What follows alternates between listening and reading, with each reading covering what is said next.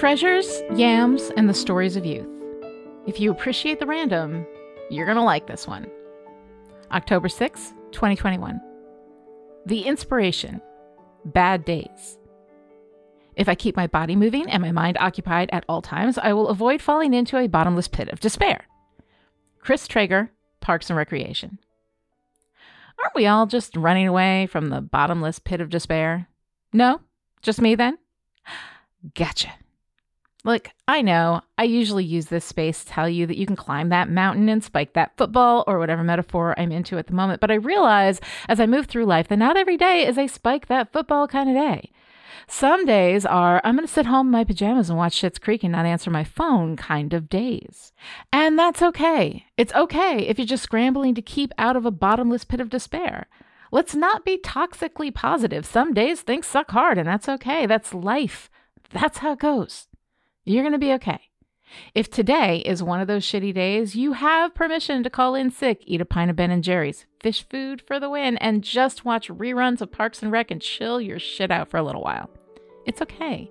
You can take a day off if that's what you need.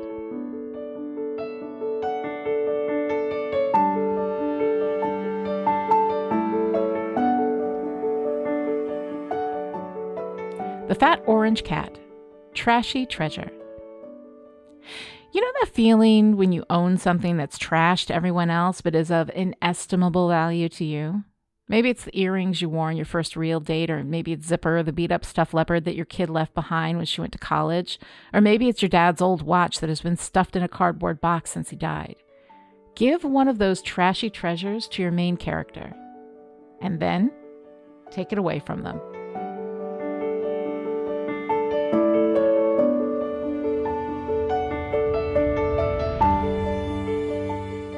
The trope, flashbacks. Like most of the quote-unquote bad writing device tropes, flashbacks only have a bad rep because so many writers go to them for writer reasons rather than for story reasons.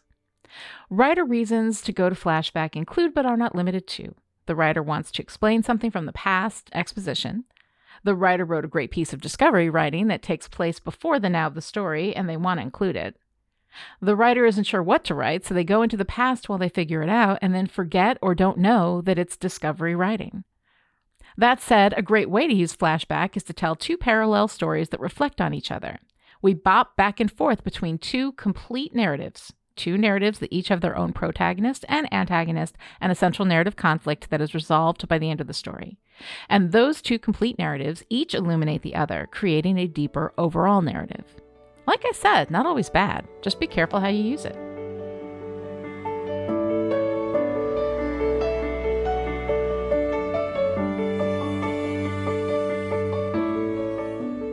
The question. Random questions. All right. You guys are busy. I get it. But when you don't ask me questions, I'm going to head over to the journal prompt generator at Reddit all and see what comes up. God knows I should journal more. What book setting would you like to visit if you could? JPG. Dear JPG, I have a problem with this question because the answer came to me absolutely immediately with no hesitation whatsoever, and I'm not proud of my answer. I want to think again and provide a cooler answer that isn't so very on-brand middle-aged white lady, but I am what I am. Speaking of which, what even are yams? Are they just another name for sweet potato? Do we need another name for sweet potato? Sweet potato is really enough, and it's so descriptive, whereas yams are, yes, I'm stalling. Geez, I'll write already, Longborn.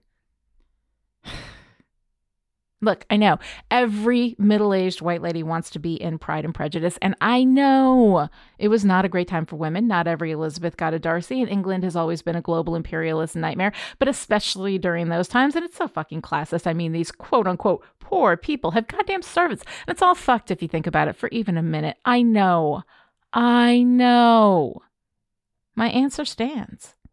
I swore I wouldn't lie to you, so yes, I want to spend the day wearing empire waist dresses and reading books and doing embroidery and learning how to play the pianoforte and taking turns around my 5-acre garden and then coming in at night and drinking tea by the fire while I giggle with my sisters and be surrounded by men who speak in English accents. I'm not proud of it, but that is my answer. Everything, L.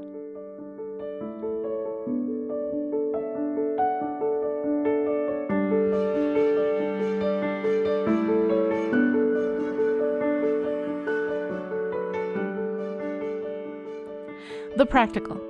An escape from cynicism. I've recently gotten into the Netflix TV show Sex Education, which I've been hearing about for a while.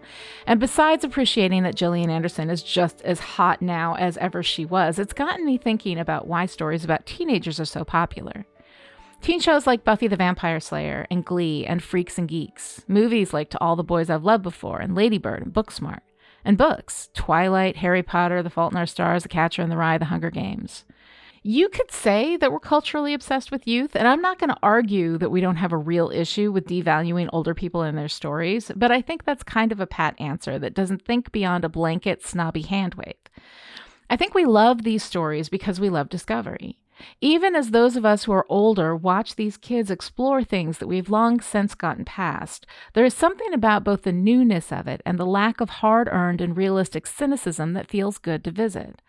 I mean, even the most cynical of youth-centered stories, like, say, Freaks and Geeks, is not about how wonderful and lovely and exciting the world is, but rather how depressing and fucked up the world is. But it's still about that discovery, the moments when we move from childhood into the world as it is, when we finally drop our cloak of innocence and enter the world as adults, is kind of exciting. It was a time when we had our feet firmly planted in two worlds, the real world with all its grunge and danger that we were just beginning to understand, and the world of possibility and hope that existed solely because our choices hadn't yet limited us. It's not an obsession with youth, I don't think. I think these stories help us reconnect to our own sense of hope and possibility. I think they remind us that just because we've made choices doesn't mean that we don't still have more choices open to us. If you think you're too old for something now, for anything, it's just not true. There are two states of being, alive and not. If you are the former, there are still things for you to do, to discover, to experience for the first time, even if it's something you've done before, because you haven't done it as the you that you are now. You're either here or you're not. Some people are both here and not, because they've forgotten that they are still here. I think our enjoyment of stories of youth are not a yearning, they're a reminder, telling us that potential is never lost, and hope is always right here where you left it. Your now is always yours to use as you will. So how are you going to use it? Everything. L.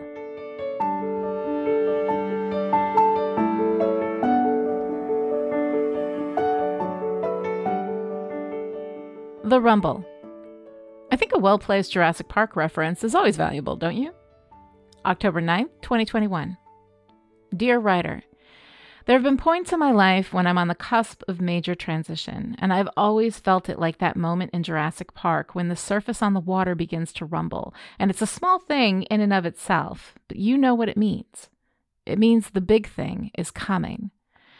It's been a while since I felt this in a way that wasn't also accompanied by terror and panic and not being sure what the hell was going on. In other words, it's been a while since the rumble was internally generated rather than externally generated. But I remember feeling this, how would I describe it? Positive unease? Is unease even a word? Yes it is. And I have it.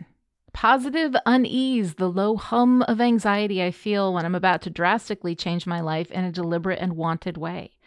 I know things are changing, and I know I'm making them change. I know the changes are good and chosen and deliberate. I mean, people who choose to bungee jump must feel that, even as they stand on the edge of the bridge they have every intention of jumping from, and they know they're going to love it. I imagine there's still a moment of positive unease, the lizard part of your brain that is shouting, not safe, not safe, not safe. But here's the thing. There are different kinds of safety, and one of them is counterproductive. I believe in physical and emotional safety. Things or people in our lives or environments that hurt us repeatedly are bad, and we should get away from them. But there's a different kind of safety that is presented as safety, but isn't really safety. It's just anti-risk. And anti-risk is anti-growth. And growth, I mean, hell, if you're not going to grow, what are you even here for? I'm about to take some big risks in my life. I'm changing my business model. I'm hopefully quitting my day job soon, selling my house, moving somewhere. I don't know where yet. I'm trading a predictable anti-risk life for a life that is full of risk, and I literally can't wait. But also, I've never really been an anti-risk kind of person. My entire life has been pretty high risk. I mean, I won't jump off a bridge with my ankle attached to some cord because I do not personally understand why anyone would do that ever. But a lot of people don't understand why I do what I do, so you do you, babe, if that's you. I'm sorry, what was I saying? I got distracted by my extreme anxiety at even thinking about jumping off a bridge. Anyway, yes, I've lived my entire life in risk, and some of it has worked out great, and other times I married a sociopath. And because of that one monumental disaster, my response to the risk meter tipping a bit is to have a complete anxiety attack. That happened this morning when I realized that I really want to write again. Like novels, proper fiction. I'm having story ideas, which I haven't had like this in a long time. When the How Storyworks book is out, I'm going to hit the ground running with all my plans to make it possible for me to quit my job and sell my house and go off to a place where I can live quietly and cheaply and just create for a living. That's the dream. And it's happening. I am making it happen. I am the rumble. The rumble is me. And it's all going to be okay. Everything else.